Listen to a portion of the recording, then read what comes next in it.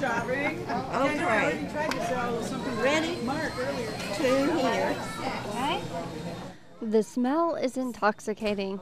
The kitchen's warmth only enhances the buttery, sweet, nutty flavors that permeate the air. Today, church members have come together to make baklava for the upcoming Greek festival. The preparation is tedious as each layer of phyllo dough is tissue paper thin. She's learning. She's good. Lou Ann Claris recalls what it was like years ago seeing her mother-in-law make the delicate dough. And the women very often shared cooking responsibilities because it was pretty complex, and phyllo dough in particular was.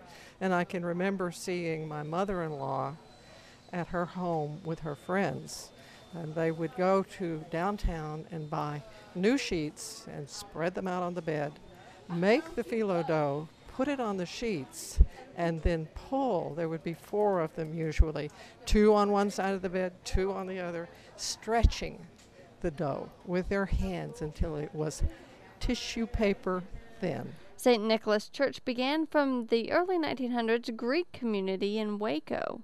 The church was formally chartered in 1949.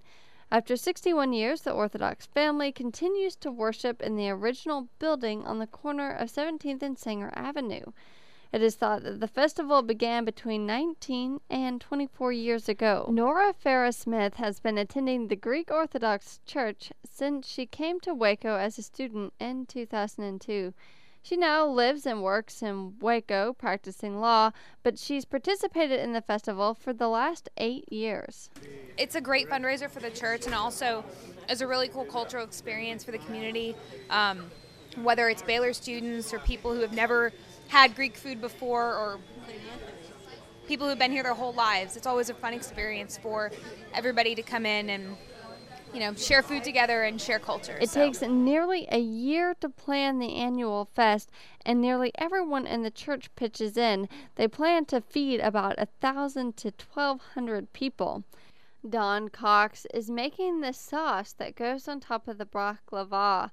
It's a honey and lemon mixture that has to be chilled before it's poured on top of the hot baklava fresh out of the oven. And the making of the food is definitely a family affair. That's what I always say. I just say they're all my family. It's just, the Christian family. Just brothers and sisters in Christ, and we just have a good time being together and sharing God's love through the family connection and relationship that we have. The festival will boast a smorgasbord of Greek eats, as well as Greek dancers from San Antonio. The Horton Duo will be there to perform live music. The Greek Festival occurs from 5 to 8 p.m. this Saturday in the Waco Convention Center. More information can be found at kwbu.org. For KWBU News, I'm Jacqueline Davenport.